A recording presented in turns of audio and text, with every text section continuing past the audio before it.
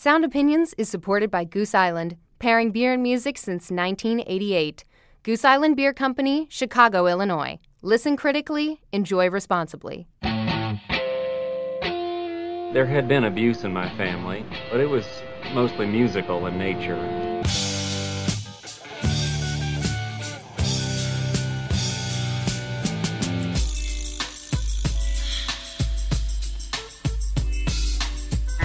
I don't want any of this lover's lament crap. I want something peppy, something happy, something up-tempo. I want something snappy.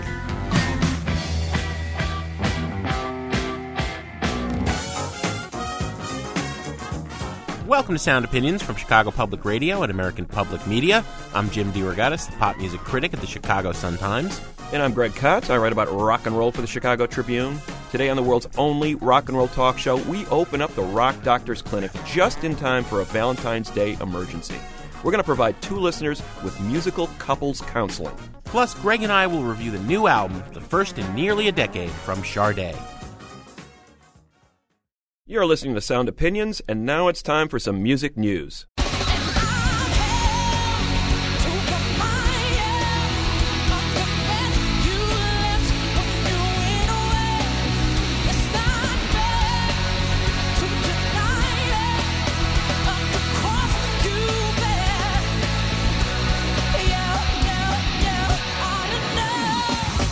Greg, make no mistake, you and I have two of the best jobs in the world. That's absolutely true every night of the year, except when we are enduring the 3.5 hours of torture that is the annual Grammy telecast. The 52nd Annual Grammy Awards were broadcast live from the Staples Center in Los Angeles last Sunday. And typical of the big performances on the show was Beyoncé doing that version of Alanis Morissette's You Ought to Know. Yeah, Jim, as you said, 3.5 hours. We only had 9 awards handed out in that 3.5 hours. Most of the show was devoted to these bombastic performances. Even though the Grammys purport to be about handing out awards in 109 categories to some of the 1,003 nominees, it's really about those TV ratings, and they skewed heavily towards the pop spectrum, towards the celebrity spectrum. You had these big performances by people like Lady Gaga jumping into a cauldron of fire and emerging with this charred makeup on, and Pink, doing a Cirque du Soleil acrobatic routine while singing. Yeah. To the point where, like, is she singing a song at the same time? But look at that. She's spinning around in midair and raining water down on the audience, So, it kind of left you flabbergasted about, well, what are they really selling here? And what they're selling is a TV show that succeeded very well by Grammy standards. 25.9 million people tuned in this year, a huge increase over last year. They barely got 20 million people to watch last year. So they got what they wanted. They got the ratings boost they wanted, but at the same time, I think they sacrificed some of the artistic integrity that they claimed to be standing for all these 50 years. Well, their credibility has been eroding ever since they started 52 years ago, Greg. In any given year, you can take the winners of the big 4 Grammys, put them in a time capsule, look back later and say, really? Yeah. That was the best album? Yeah. Not the Beatles, not Bob Dylan, not the Rolling Stones. We had that case this year. Album of the Year went to this young teen ingenue, Taylor Swift, for Fearless. Song of the Year went to Beyoncé for Single Ladies, Put a Ring on It. Record of the Year goes to Kings of Leon, a rare rock big prize for Use Somebody. And Best New Artist goes to the Zac Brown Band, these country bumpkins. Now, you look at, for example, the big winners in the Paz and Jop poll of rock critics across the country, conducted annually by the Village Voice. Their album of the year was Animal Collective's Merriweather Post Pavilion. Phoenix came in number 2, Nico Case, followed by the Yeah Yeah Yeahs. Really credible artists that I think you could put in a time capsule and in 2020 look at it and say, wow, 2009, that was the mark of excellence, were some of those artists. Right, and Taylor Swift was not a factor in this year's poll, in part because their album came out in 2008. In general, an album that was not critically acclaimed, but yet sold mega boatloads of copies. We need to take a good hard look at this Taylor Swift phenomenon, I think, Jim, because she is one of the best-selling artists of the last few years. Her debut album in 2006 made her a star at the age of 16. She took over the country charts at the time. She was kind of perceived as a country performer because she had a few country music signifiers on her records. A little pedal steel guitar, a little bit of fiddle.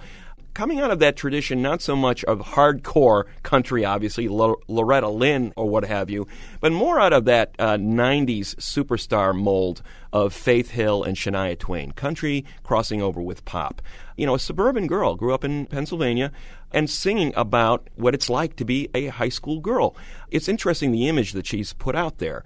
When girls give up their American dolls, they look for role models that sort of fulfill that perfect image of what womanhood should be. And I think that Taylor Swift has sort of filled that role. She sings about, here I am trying to be this girl fitting in high school, and a lot of her young listeners see themselves in these songs. Her last record, Fearless, sold 3.2 million copies, had a boatload of singles on it. That was the album that was nominated for Album of the Year. It looked like the way the evening was proceeding that Beyonce was going to run the table, that she was going to win Album of the Year. A veteran artist, she'd been around, it seemed like her year. But instead, Taylor Swift, at the age of 20, according to the National Academy of Recording Arts and Sciences, has made the best album of the last year. So before we get into whether or not this really is the Album of the Year, as the Grammys have declared it, let's play a track from Fearless. It's called 15 by Taylor Swift on Sound Opinions. Take a deep breath and you walk through the doors. It's the morning of your very first day. You say hi to your friends you ain't seen in a while. Try and stay out of everybody's way. It's your freshman year and you're gonna be here for the next 4 years in this town. Hoping one of those senior boys will wink at you and say, I haven't seen you around before. 'Cause when you're 15, somebody tells you they love you, you're gonna believe them. And when you're 15, feeling like there's nothing to figure out, well, count to 10, take it in. This is life before you know who you're gonna be. 15. That is 15 by Taylor Swift on Sound Opinions from Album of the Year, according to the Grammys, Fearless. Greg, I gotta say, I agree with Kanye West. He infamously bum-rushed Taylor Swift's acceptance speech at the MTV Video and Music Awards to say that Beyonce was robbed. Of the nominees in the category for Album of the Year, yeah, Beyonce was robbed, although I wouldn't have selected either of these records for Album of the Year. Taylor Swift really bothers me. I mean, I have a teenage daughter who is enamored of her. I don't think that's an accurate portrayal of young womanhood.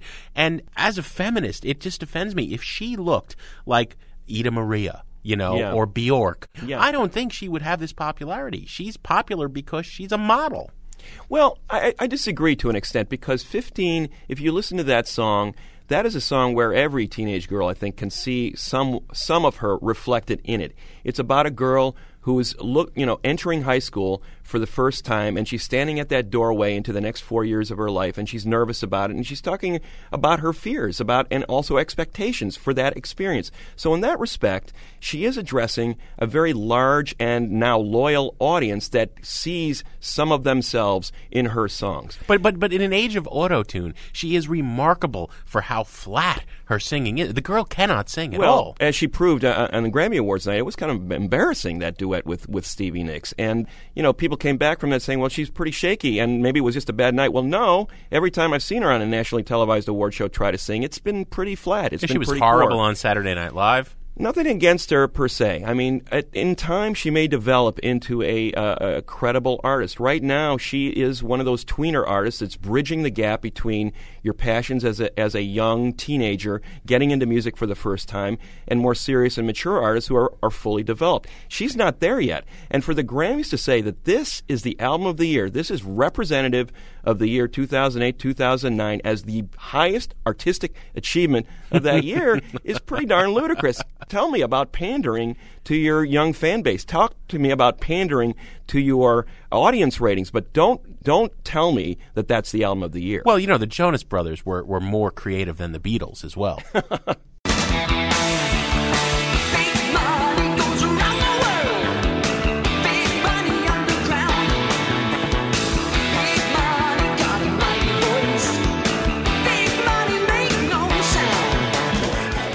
Greg, talk about big money in the music industry. We broke the news last week that Assistant Attorney General Christine Varney had held a press conference to announce that the Department of Justice was going to approve the merger of the biggest national concert promoter, Live Nation, with the monopolistic ticket broker, Ticketmaster. The fallout is shaking the entire music industry, every corner of it. We reached out to Live Nation numerous times and were ignored. However, Seth Hurwitz is a concert promoter who testified on Capitol Hill in front of the U.S. Senate last February when the hearings began about this merger. He owns the 930 Club in Washington, D.C. It's one of the most historic rock clubs in America today. He has a company, IMP Productions, that promotes concerts throughout Washington and Baltimore. He books the Meriwether Post Pavilion in Maryland, and he's the force behind the Virgin Mobile Festival at Pimlico in Baltimore. We wanted to get the perspective from him of the independent concert promoter going up against this new behemoth, Live Nation Ticketmaster. Seth, welcome to Sound Opinions. Thanks. Well, so the Justice Department says, indie promoters out there, don't worry, we're going to create this firewall whereby if you, Seth, use Ticketmaster to sell tickets to one of your promoted concerts, the rest of Live Nation that competes with you to book that same artist will not have access to that information. Do you take any confidence from that? That's a joke. Let me explain how it works, okay? Sure, please do. I'm a promoter. Supposing I have a ticketing division and I'm supposed to have this firewall. Probably in the same building. A dramatization of it. It's like this. You ready? Mm-hmm. Hey, how's their Springsteen show doing? What do they have going on sale this week? What have they held for next week? Okay. That's how it's defeated. Yeah, I mean, it's like, you got to be kidding me. Here's the whole point, okay, is that if it's enough of a concern for them to say that there needs to be a firewall, then why did they allow this in the first place?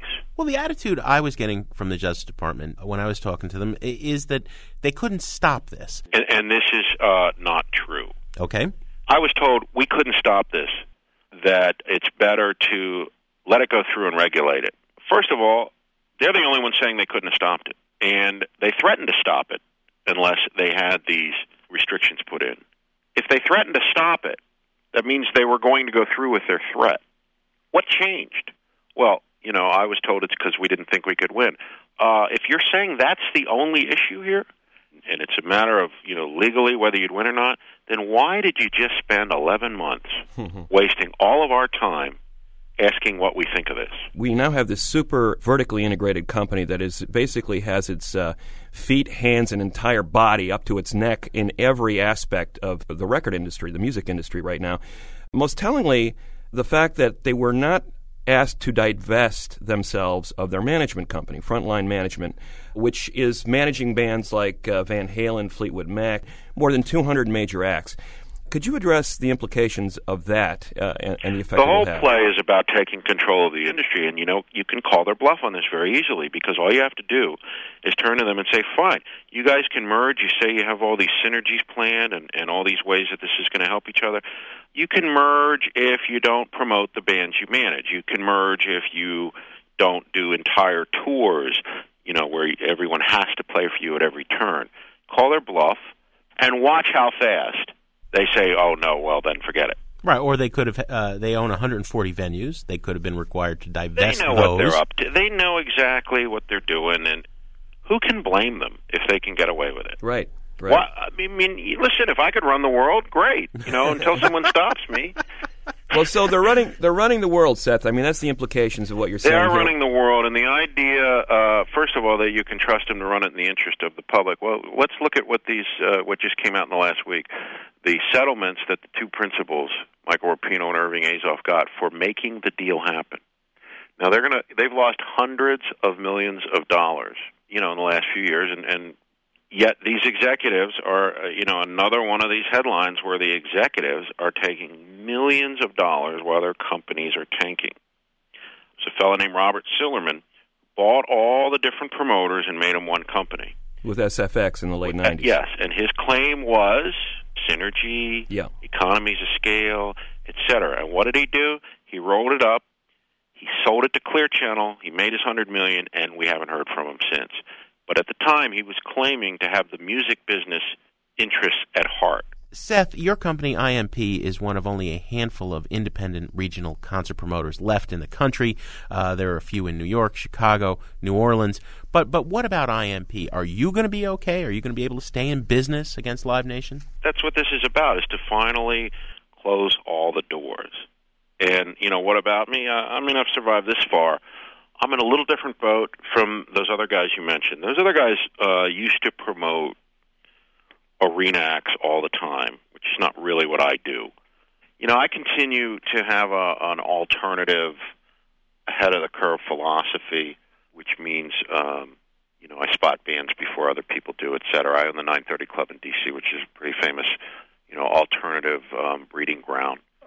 Where I'm going to get whacked is when these bands get big. Forget it. Do you have the House of Blueses and the smaller clubs coming after your business at the 930? Because we're seeing that in Chicago. Certainly you've seen it in Detroit. Yeah, that's the next, they're going to try to create this whole system where, it's all or nothing. You play for us or you don't. And, although they've put in language about retaliation, these guys are very smart, and the way that they get around that is instead of, punishment for not doing it, it's more incentive for doing it. But they're offering things that they can only offer because of the monopoly they've created. The last thing for you, Seth, the upshot of this for the fan. In the decade that Live Nation and Ticketmaster have taken over the concert business, ticket prices have doubled. Coincidence or not, who do you blame that on? They will turn it around and will say, well, it's the artists demanding this. It's the artists who are driving up ticket prices. Well, here's how it works. Traditionally, a promoter used to present a band with a proposal or an offer, and they would have a suggested ticket price. The way competition used to work when there was competition is that, as I was a promoter, I remember being presented with, I always played REM, but, I'd make my offer and they'd say, the other people have an offer and with a lower ticket, you need to lower your ticket and match theirs, and I had to lower my ticket. And that was good for the consumer. Mm-hmm. Well, when there are no alternatives and they're presenting a band with this huge money and they're saying, oh, by the way, we have to charge, $100 a ticket. The bands, they take the money and they look at the ticket and they know it's not right and they think, well, that's the promoter's problem. Mm. The ones that still have control and can create competition like Bruce Springsteen, are able to say, we know we're going to sell out anyway and here's what we want to charge. And Bruce Springsteen, that's how he's able to come in and sell out every time because the public doesn't feel like they got jacked last time. Mm-hmm. So it's a very smart way of doing business. But not very many people are as smart as Bruce Springsteen and John Landau, and they're more susceptible to, we just won a Grammy, and we can get a $250 a ticket. We're hot right now, and the promoter's going, it's fine, take it. Without competition, that will go unchecked. Yeah.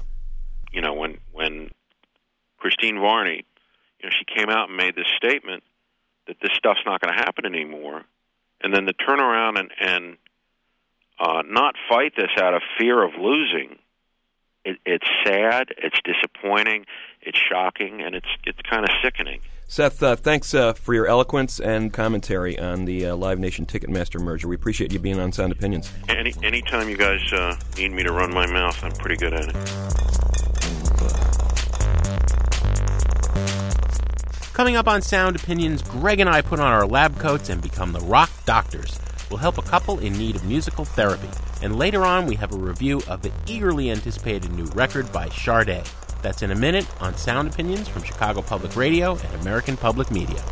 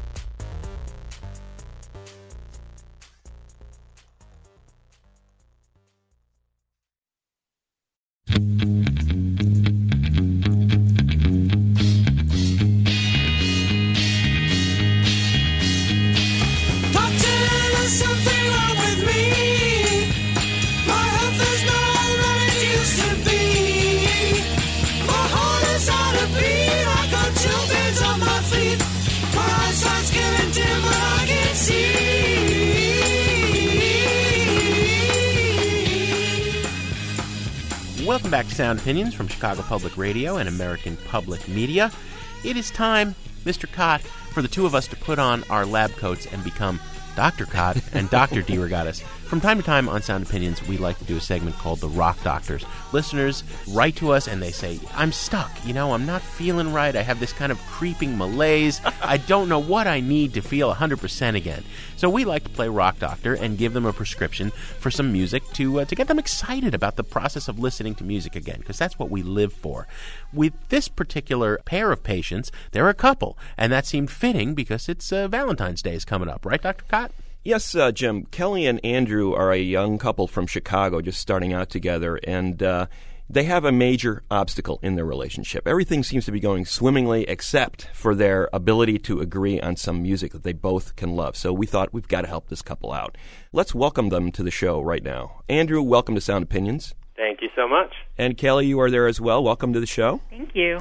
All right. This is the second couple I believe we've done, Dr. DeRogatis. This is a tandem patient group here, and we have a mutual problem here. I feel very daunted whenever we deal with couples because I feel like a relationship is hanging in the balance based on what kind of prescription we're going to give. I actually feel like Dr. Ruth, but that may be an unrelated problem. You're looking like Dr. Ruth today. It's a very nice dress you have on, by Thank the way. you. Why don't you guys chart for us what brings you into our office? Well, the problem is Kelly. No, actually, the problem is it's probably more me. I have an incredibly vast musical spectrum. Kelly's is a bit smaller, I'd say. I have my music that I've been listening to since high school and flowing into college, and once I got into grad school, I kind of stopped listening to the radio, so I stopped listening to new music. Just not to ask you your age, Kelly, but rough time frame? I'm 25. But a lot of my musical influences are from classic rock. The 70s. Gotcha. 70s, okay. And Andrew, you say that with some disdain, so I take it you're not. Well, I mean, the decade itself doesn't hinder me. It's the fact that I don't listen to Bob Dylan from the 70s. I listen to Queen or Journey from the 70s. So you're a radio girl. I mean, you listen to music that was on the radio that was popular at the time, and there were certain songs and bands that you liked from those eras. Right. Yeah. She likes bar music, stuff that you'll hear in a bar over and over and over again. Mm-hmm. Like Bon Jovi and Journey is a great example, I think. Mm-hmm. They always play that one Journey song, and everybody starts singing and pumping their fists in the air like it's the first time they've ever heard that song before. Yes. Just a small town girl living in a lonely world. She took the midnight train going anywhere.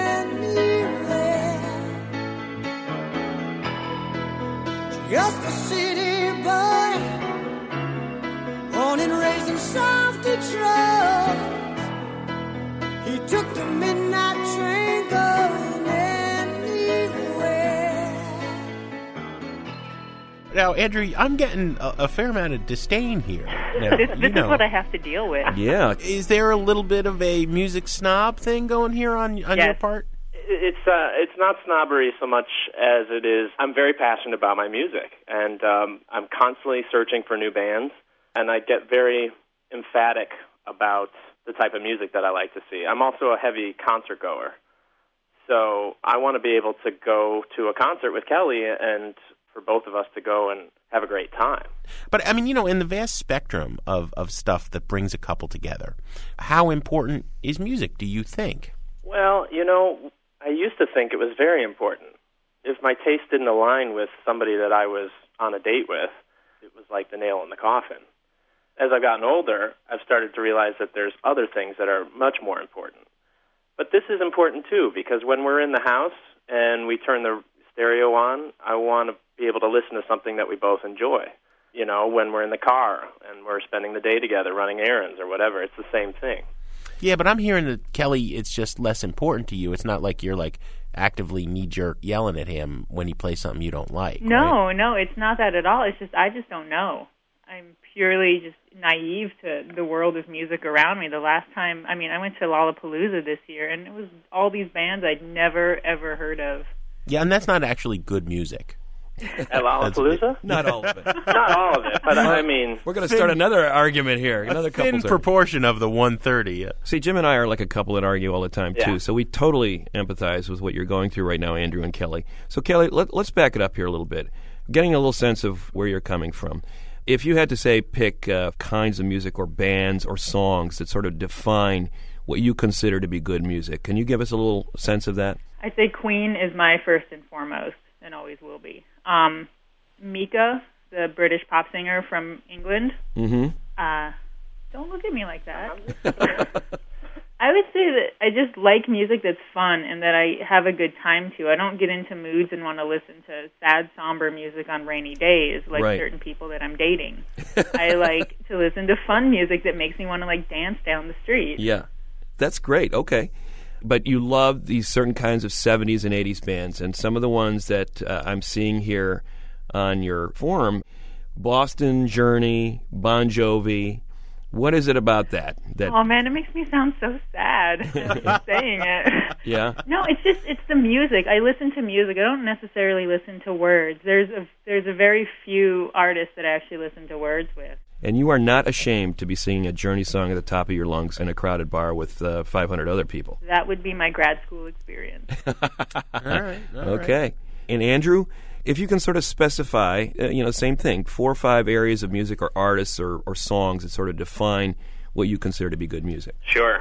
Well, like I said, I'm constantly in the search for the next great thing, but I'll always hold on to certain bands like the Beatles, Bob Dylan, Wilco. It's a war on war, it's a war on war, it's a war on war, it's a war on war, it's a war on war, it's a war on war, it's a war on war, there's a war on, you're gonna lose. You have to lose.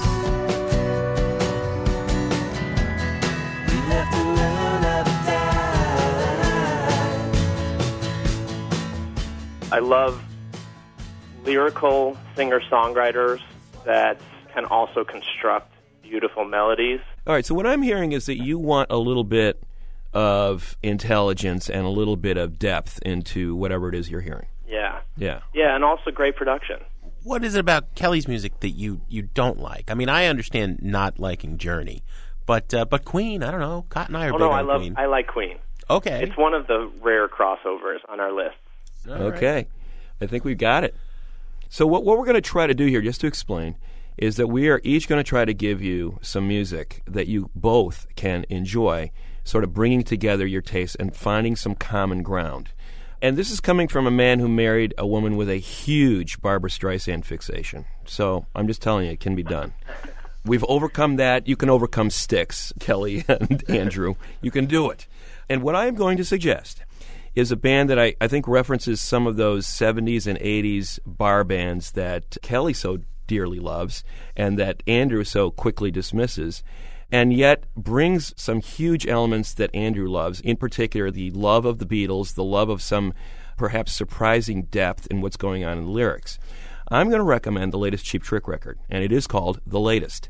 A band with a pedigree that goes back to the 70s and 80s. You probably heard The Flame on about 1 million jukeboxes around the world. Whenever you need someone to lay your heart and head upon, remember after the fire, after all the rain, I will be the flame.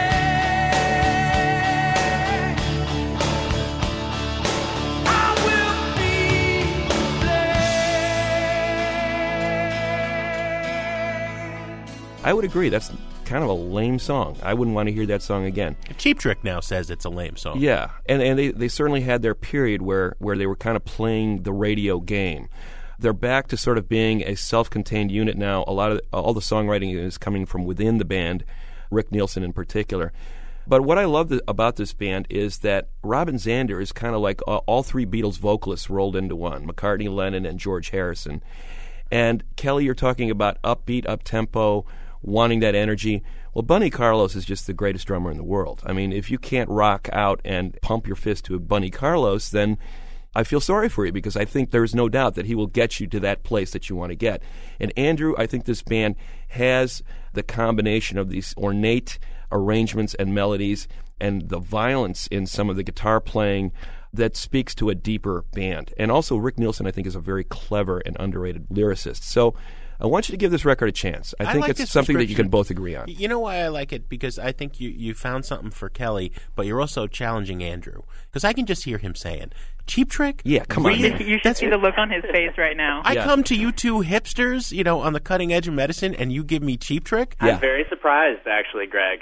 Yeah. But I'm totally open. People are surprised all the time when I mention Cheap Trick, and Yeah. I will go to the wall and say that their first 4 or 5 studio albums are among the finest albums I own. And people look at me, you got to be crazy. And I said, listen to those records. There is an amazing amount of depth beneath that surface there. And I think that's what I'm hoping, Andrew, that you, with your ears, your well-trained ears, will find when you listen to this record. Dr. Cod, that's a good one, and I second it. I was stumped. I was trying to find something where it was completely, maybe you'd both have to stretch. The thing that really struck me, Kelly, was when you said, dancing down the street and music to have a good time to. So I'm thinking about bars and 80s, and I'm thinking about like 80s pop, and I'm thinking like Yaz and Depeche Mode and Eurythmics, and you may just think I'm crazy here, but I have been fixated for the last couple of weeks on this album, a debut album from the UK by La Rue. They are a 2-person band, much like Yaz used to be, with a young woman who is very, very striking. Looks like Tilda Swinton dressed up as David Bowie. La Rue is French for the red-haired one, except it's male, so there's a little bit of gender bending going on here on the part of the front woman, Eleanor Ellie Jackson. She's the singer. Her partner is Ben Langmaid, who plays all the instruments. Together they make this wonderful dance pop, but it's really smart dance pop. Basically, neither of you had anything like this in your medical files, and that's why I want to give you a complete curveball and see what you do with it. Great. So, La Rue and Cheap Trick, I don't think they expected anything like this. I know. I could tell by the shocked silence. Yeah. So, will you go home and take your medicine for a week and then check back with us? Absolutely. Yes, we will. I'm looking forward to it. And no fighting, okay? No fighting about this. You can have a spirited, enthusiastic discussion, but I don't, You'll find out next week if only one of us is talking to you. Oh, okay. That'll be the good sign. All right, well, we'll put it to the test.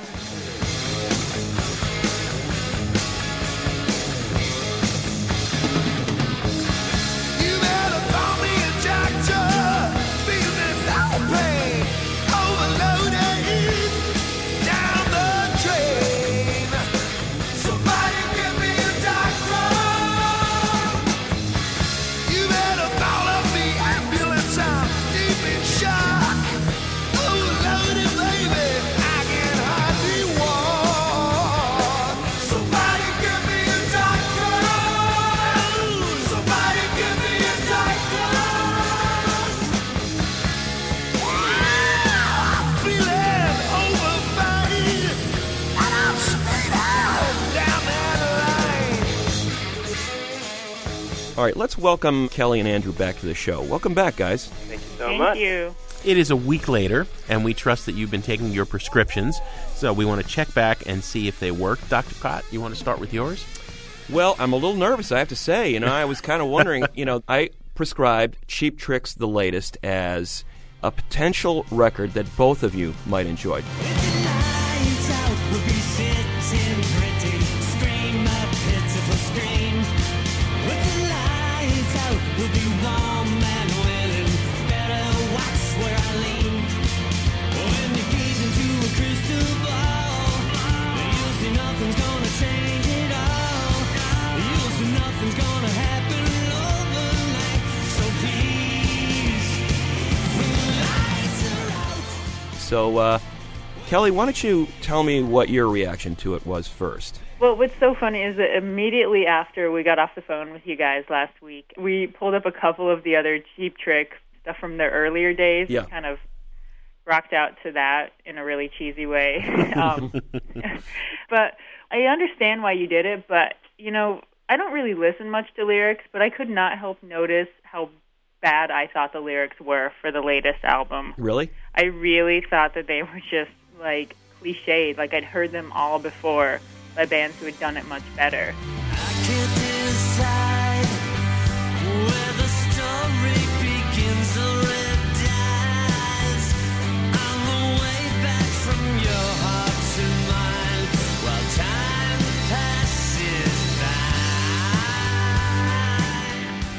And, like, the music was there. If I were, at a bar and they were a bar band, I would be very happy hanging out listening to them. But for me, it really just gave me this idea of 40-year-old women in the front row with their beer acting like they're still 20.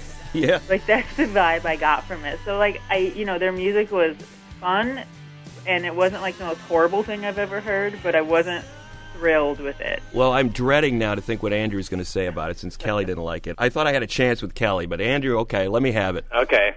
Well, I'd like to take the rock doctor analogy a little further, if I may. Yeah. This prescription was a little like getting the flu vaccine. You get the shot for the flu, and you wind up sick with the flu for like 3 days. So you won't get the flu. Yeah. And then eventually you get over it. Right. So the first couple of spins on the record was a bit painful, and I kept having to remind myself to just listen to it and put aside my preconceived notions about the band. Right. And what I found out was that it's not an awful album. It's actually quite energetic. Like you guys said, the drumming is fantastic.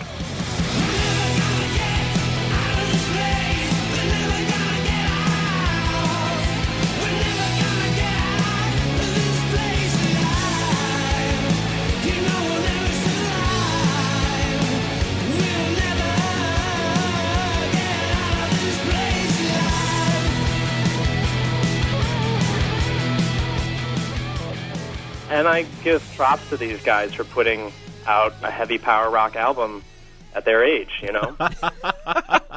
I really, really do, and I do respect their place in musical history. Right. I just also don't want to found the listen to lyrics them, be yeah. a bit cheesy and overblown. Yeah. But I found some elements of George Harrison and that song "Closer," the ballad of Bert and Linda.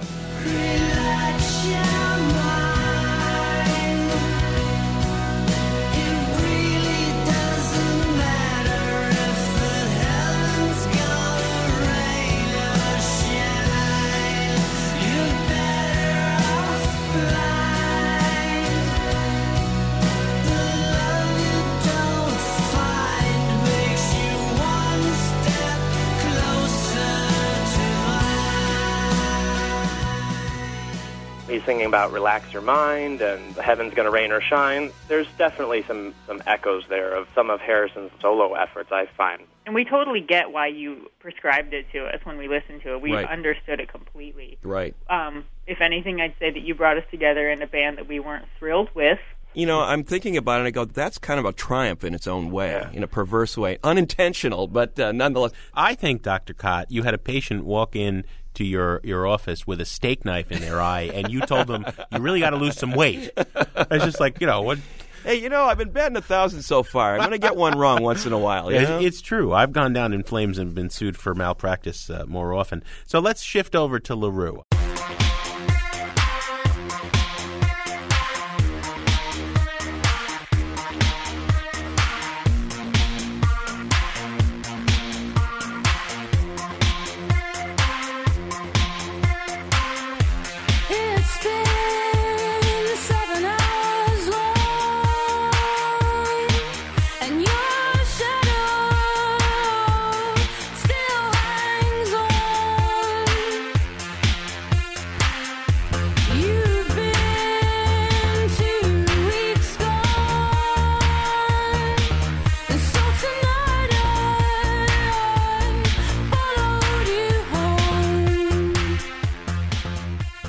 I suggested this wonderful English, I think they're wonderful, dance pop duo. Kelly, why don't you start? I loved it. I had a really good time, just kind of dancing around to it in my house by myself, and I just enjoyed it. I had a really good time listening to it.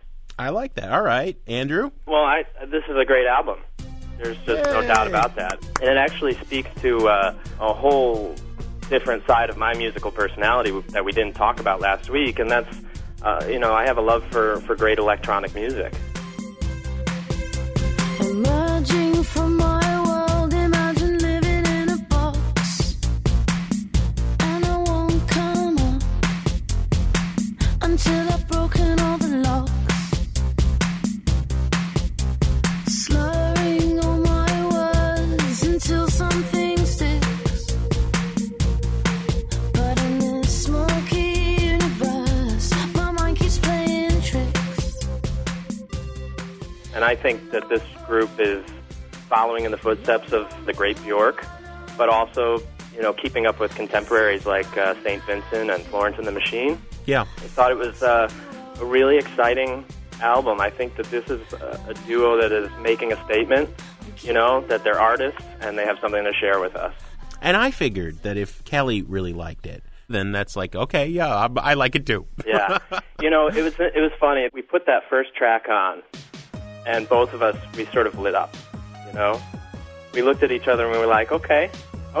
And the album just keeps going from there. We both really enjoyed it a lot. We can find our desires, but when we start making fires, we get ever so hot. Whether we like it or not. I gotta say, Dr. DeRogatis, this experimental treatment, I was dubious about it, but clearly it worked. Excellent. So, Kelly and Andrew, I'm sad to say that I won't be seeing you at the next Cheap Trick show, but we're very, very happy that Dr. D here found something that you both can agree on and feel confident that the relationship can now flourish the way it was always meant to be. Absolutely. Thanks so much. We can't wait to catch LaRue in concert next time they come back in town. And happy Valentine's Day, Kelly and Andrew. Oh, Thank you so much. You too. You guys, you guys share the love with each other. We always do. All right, bye-bye. Bye-bye.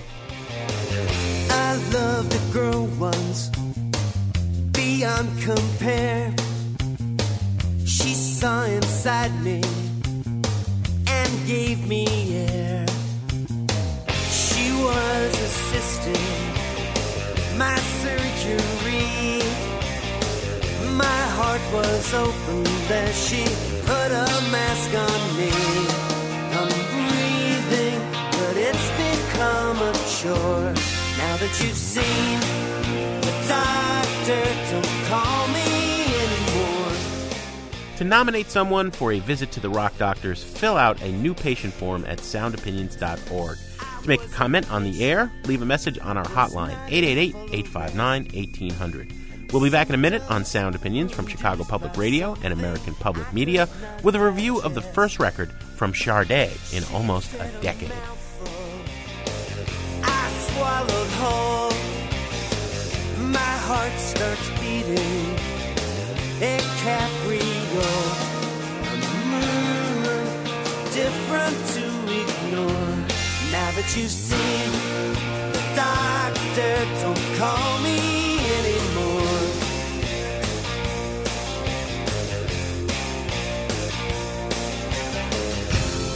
I underwent, and it smelled of a wild goose chase.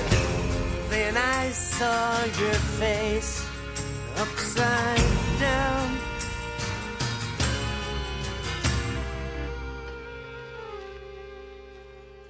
He comes in creeping. He is a creep. A samurai. It's no fair peeking. That is a lie. Mermaid on Pico lifts her fin, demands a towel, and thinking of you is not a vow. Over it I pour.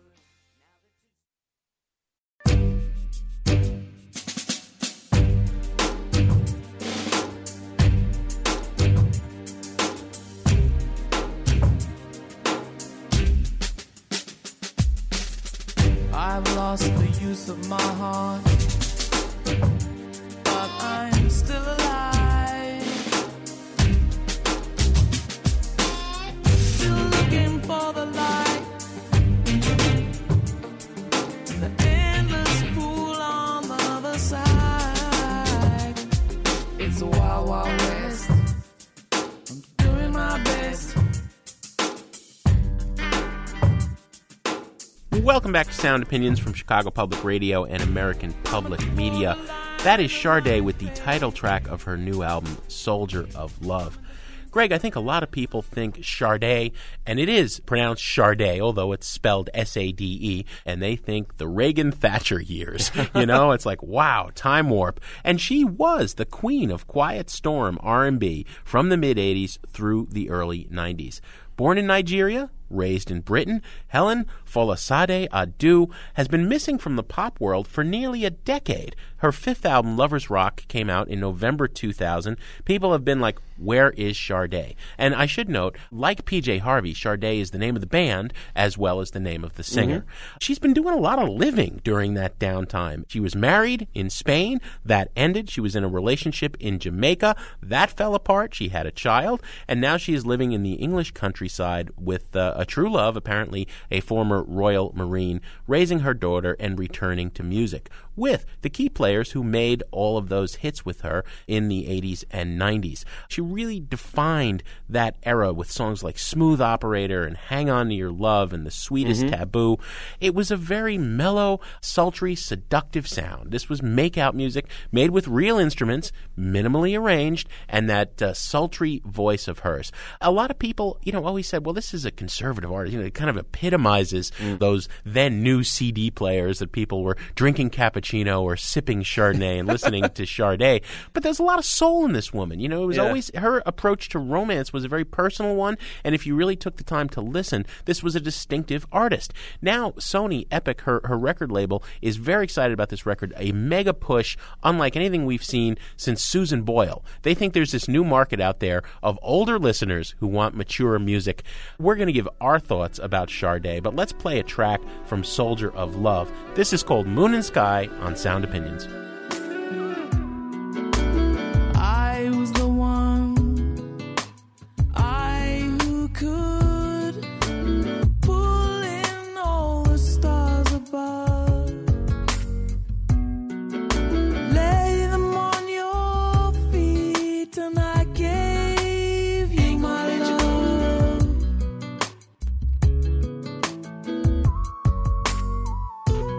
You are the one that got me started.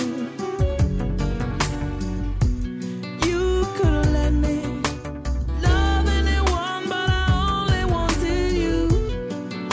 So why did it make me cry? Why didn't you come get me one last time? You'll always know the reason why we could have had the moon and the sky. You'll always know the reason why this love, ain't gonna let you go. You laid me down and left me for the lions. Long, long time ago, you left me there dying. Ain't gonna let you go, but you'll never let me go. You'll always know the reason why we could have had the moon and the sky. You'll always know the reason why this love, ain't gonna let you go. You'll always know the reason why. The song you heard will stay on your mind. It ain't gonna let you go, no. 'Cause you are the moon, and I'm the endless sky. You'll always know the reason why we could have had the moon and the sky. That is The Moon and the Sky on Sound Opinions from Sade, only the sixth studio album she has released since 1984. She takes her time about everything, whether it's releasing albums or singing a song. Nothing seems to hurry this woman, and it is a sound all its own. You listen to this record from a distance, Jim, and you think, it's the girl from Ipanema walking down the beach, and it's kind of mellow, and it's pretty. But you probe a little deeper, you get a little closer to the music, and you realize that there's a lot of melancholy and a lot of turmoil bubbling through this music. She's a woman who's lived a very full life. It's not just all about music for Sade, and she brings what she has lived into her music. These regrets, the heartbreak, the loneliness, occasionally the despair that creeps into this music and gives it some resonance.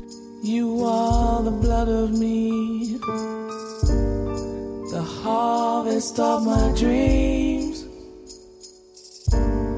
There's nowhere I can find peace, and the silence won't cease. Nothing's quite as it seems. Her band has been the exact same. As you said, these three guys that she's been working with since the 80s, they have their own sound. You're going to get that swoony saxophone, and you're going to get those very sparse keyboards, and then you're going to get that kind of subterranean, misty bass lines that are running through it. It's not wholly aggressive. That's why the title track, Soldier of Love, is kind of a departure for her. That's kind of the biggest beat she's ever put on any song ever. But, the rest of the album is going to sound very familiar to people who have been fans of this artist since the mid-'80s. It's not about changing up or reinvention for her. It's about, this is me, this is my sound, this is what I do best. I can't say that there are any big, dark secrets revealed here. We know exactly what this record is going to sound like in a way. But the fact that she took 10 years off and that this record is being put out now, it's kind of a welcome return.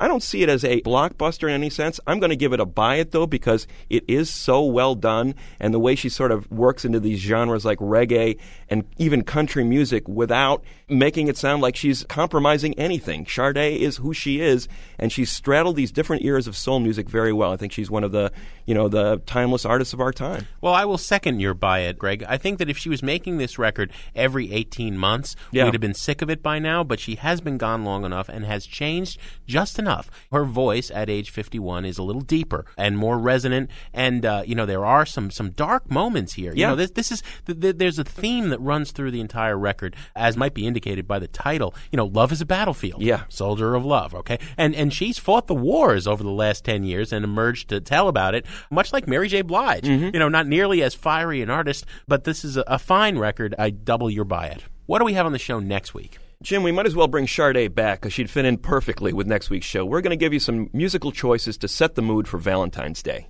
Greg, as always, we have some thank yous to say on the way out. Sound Opinions was produced by our team of Jason Saldana and Robin Lynn, monopolistic themselves, but lovable. And our executive producer and fearless leader is Tori Southside Malatia, a man who was so excited about the return of Sade, he took the whole week off to be with this new album.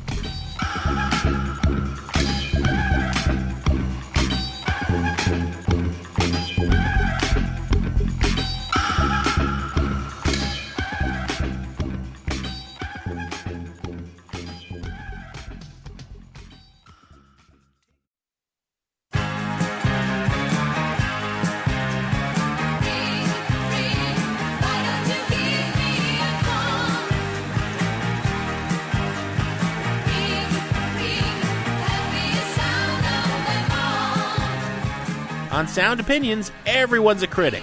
Now it's time to hear what you have to say. New messages. I'm Drew from Memphis, Tennessee. I just wanted to thank you for mentioning the passing of Jay Retard in your news segment. I discovered Jay a couple of years ago during his Matador singles period, and of course I heard about him around town. His album Blood Visions and his Matador singles record are terrific, but his latest album, Watch Me Fall, is amazing. It ain't gonna save me. It ain't gonna save me, no ho. It ain't gonna save me. It ain't gonna save me, no ho.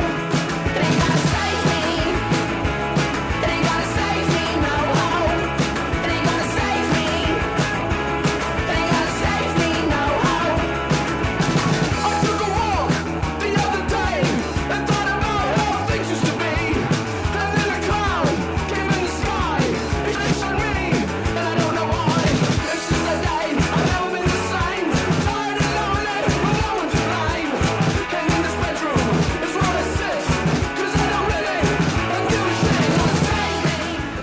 showcases his proficiency and skill as a musician and a songwriter. We've had a number of terrific bands record albums here in Memphis. Sonic Youth, Pavement, Wilco. I think they've all recorded here at some point. But Jay was really single-handedly putting Memphis on the map in terms of the indie scene with his work with Matador Records. And the work he was doing was really exciting. So I know he'll be dearly missed by his Memphis fans and all fans of good rock and roll everywhere. Thanks. Hi, this is Charles calling from Illinois. I just wanted to thank you guys for having Charles Thompson from the Pixies on.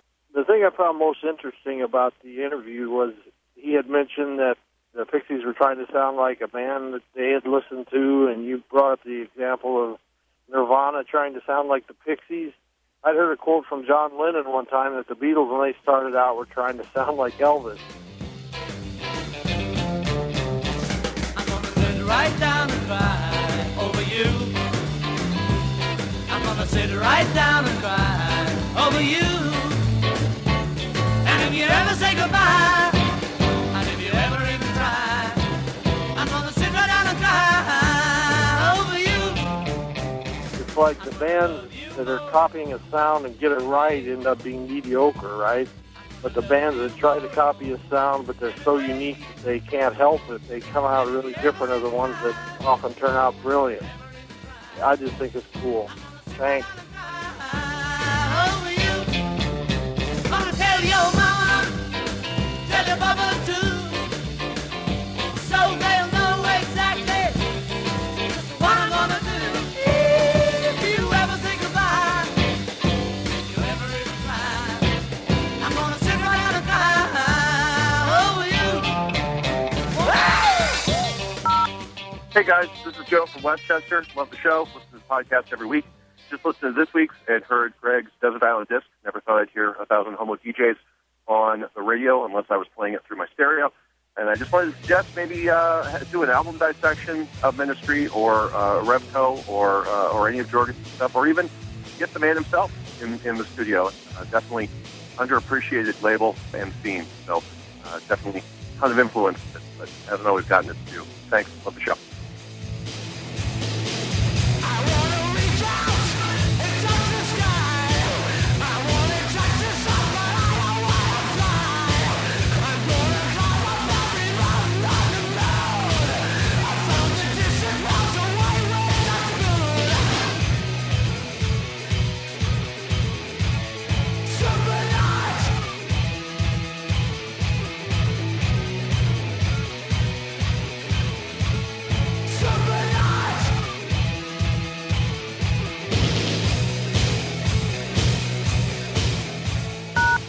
No more messages.